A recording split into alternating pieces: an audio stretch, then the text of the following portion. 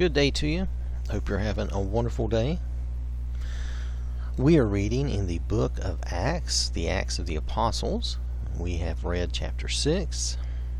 Just in our last session, we read chapter 6. We're ready to read chapter 7. Now, at the end of chapter 6, some people had basically created a fake accusation. Wow, I'm having trouble with that, sorry. And had brought false witnesses against Stephen and had him arrested, and he was before the council. And the last verse says, "And gazing at him, all who sat in the council saw that his face was like the face of an angel." Now this was Stephen. Okay. Well, let's go back one more. In verse 14 of chapter 6, it was a short chapter. This is explaining what he's being accused of. "For we have heard him say that this Jesus of Nazareth will destroy this place and will change the customs that Moses delivered to us. And gazing at him, all who sat in the council saw that his face was like the face of an angel." Now let's move on with chapter 7. "And the high priest said, 'Are these things so?' And Stephen said, 'Brothers and fathers, hear me.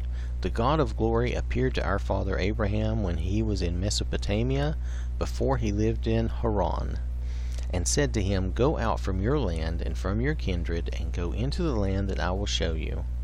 Then he went out from the land of the Chaldeans, and lived in Haran. And after his father died, God removed him from there into this land into which you are now living. Yet he gave him no inheritance in it, not even a foot's length, but promised to give it to him as a possession and to his offspring after him, though he had no child. And God spoke to this effect, that his offspring would be sojourners in a land belonging to others, who would enslave them and afflict them for 400 years. But I will judge the nation that they serve, said God, and after that they shall come out and worship me in this place. And he gave him the covenant of circumcision. And so Abraham became the father of Isaac, and circumcised him on the 8th day, and Isaac became the father of Jacob, and Jacob of the 12 patriarchs. And the patriarchs, jealous of Joseph, sold him into Egypt.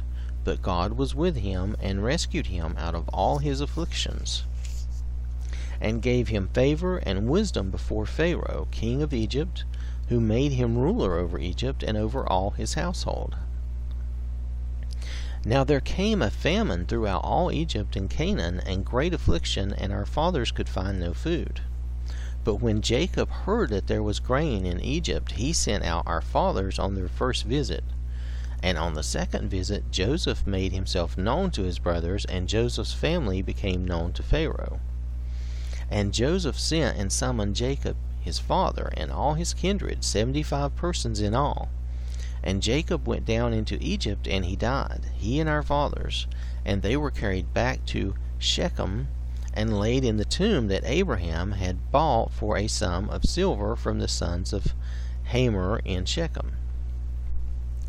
But as the time of the promise drew near, when God had granted to Abraham, the people increased and multiplied in Egypt, until there arose over Egypt another king who did not know Joseph." Right. Yeah. So, in other words, just in case that read funny, as the time drew near for the promise, the people had increased and multiplied in Egypt. They had sort of flourished there, because Joseph had been well renowned, I guess, and well thought of, and it had a high place in Egypt. It had a high position. Until there arose over Egypt another king who did not know Joseph. Okay, now this is still Stephen reminding them of this. This is something they should have all known. "He dealt shrewdly with our race, and forced our fathers to expose their infants, so that they would not be kept alive. At this time Moses was born, and he was beautiful in God's sight. And he was brought up for 3 months in his father's house. And when he was exposed, Pharaoh's daughter adopted him and brought him up as her own son. So here, again, recounting what had happened with Moses and how he was brought up in the Pharaoh's household. And Moses was instructed in all the wisdom of the Egyptians, and he was mighty in his words and deeds. When he was 40 years old, it came into his heart to visit his brothers, the children of Israel. And seeing one of them being wronged, he defended the oppressed man and avenged him by striking down the Egyptian. He supposed that his brothers would understand that God was giving them salvation by his hand, but they did not understand. And on the following day he appeared to them as they were quarreling, and tried to reconcile them, saying, Men, you are brothers. Why do you wrong each other? But the man who was wronging his neighbor thrust him aside, saying, Who made you a ruler and a judge over us? Do you want to kill me as you killed the Egyptian yesterday? At this retort, Moses fled and became an exile in the land of Midian, where he became the father of 2 sons. Now when 40 years had passed, an angel appeared to him in the wilderness of Mount Sinai in a flame of fire in a bush. So this means Moses would have been about 80. He was an exile and became a father of 2 sons, and then 40 years passed. So he had been about 80, okay? Alright. I'm saying about, and I'm just using the numbers I have here. If he was actually a little older, that's fine. You can always let me know. When Moses saw it, he was amazed at the sight, and as he drew near to look, there came the voice of the Lord. I am the God of your fathers, the God of Abraham, and of Isaac, and of Jacob. And Moses trembled and did not dare to look. Then the Lord said to him, Take off the sandals from your feet, for the place where you are standing is holy ground. I have surely seen the affliction of my people who are in Egypt, and have heard their groaning, and I have come down to deliver them. And now come, I will send you to Egypt. This Moses, whom they rejected, saying, Who made you a ruler and a judge? This man God sent as both ruler and redeemer by the hand of the angel who appeared to him in the bush. This man led them out, performing wonders and signs in Egypt and at the Red Sea and in the wilderness for 40 years. This is the Moses who said to the Israelites, God will raise up for you a prophet like me from your brothers. This is the one who was in the congregation in the wilderness with the angel who spoke to him at Mount Sinai and with our fathers. He received living oracles to give to us. Our fathers refused to obey him, but thrust him aside, and in their hearts they turned to Egypt, saying to Aaron, Make for us gods who will go before us. As for this Moses who led us out from the land of Egypt, we do not know what has become of him. And they made a calf in those days, and offered a sacrifice to the idol, and were rejoicing in the works of their hands. But God turned away, and gave them over to worship the host of heaven, as it is written in the book of the prophets. Did you bring to me slain beasts and sacrifices during the 40 years in the wilderness, O house of Israel? You took up the tent of Moloch, and the star of your god Rephan, the images that you made to worship, and I will send you into exile beyond Babylon. Our fathers had the tent of witness in the wilderness, just as he who spoke to Moses directed him to make it, according to the pattern that he had seen. Our fathers in turn brought it in with Joshua when they dispossessed the nations that God drove out before our fathers. So it was until the days of David, who found favor in the sight of God and asked to find a dwelling place for the God of Jacob. But it was Solomon who built a house for him. Yet the Most High does not dwell in houses made by hands, as the prophet says, Heaven is my throne, and the earth is my footstool. What kind of house will you build for me, says the Lord, or what is the place of my rest?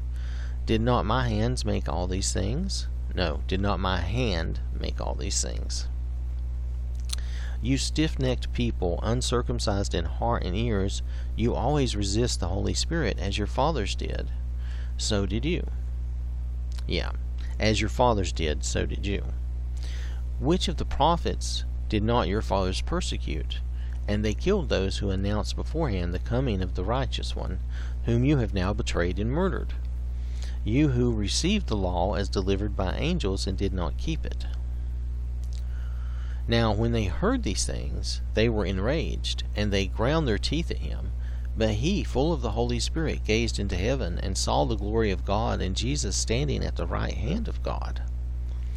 And he said, "Behold, I see the heavens opened, and the Son of Man standing at the right hand of God." But they cried out with a loud voice, and stopped their ears, and rushed together at him. Then they cast him out of the city, and stoned him. And the witnesses laid down their garments at the feet of a young man named Saul. And as they were stoning Stephen, he called out, "Lord Jesus, receive my spirit." And falling to his knees, he cried out with a loud voice, "Lord, do not hold this sin against them." And when he had said this, he fell asleep.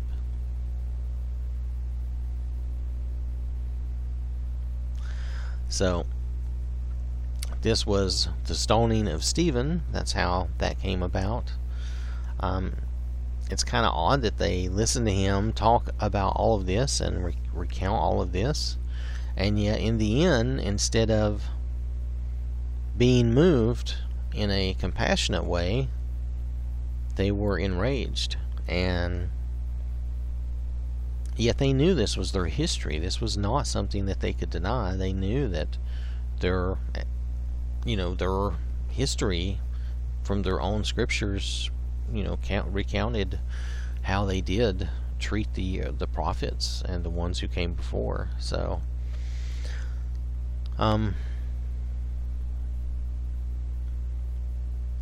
anyway, that is I don't know how else to say it. That is what happened with Stephen. He recounted this whole series of events and explained to them how Israel had been really unfaithful to God, and that Israel had persecuted they had really not really been all that kind to Moses either, and they had not been faithful to God, and they persecuted the prophets, and he told them that they had betrayed and murdered Jesus. And then they were enraged. So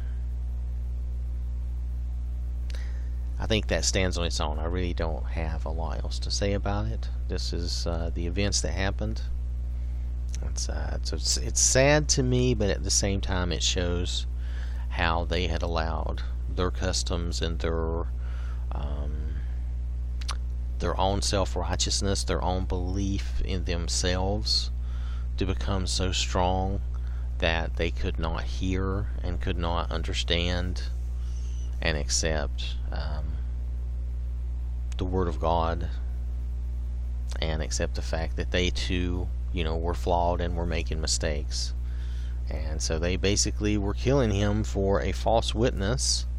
Nowhere in here does he say anything about what was the accusation again? We go back to the accusation that Jesus of Nazareth will destroy this place and will change the customs that Moses delivered, yet he doesn't go into anything about that. So they were just angry that he was reminding them of their faults and their flaws. So, and that's true. We can get upset if people are reminding us of our past misdeeds and things. We need to, come to terms with that and accept that we have done things wrong in the past. That doesn't mean we have to do things wrong in the future. That doesn't mean we need to try to do something wrong now to cover it up.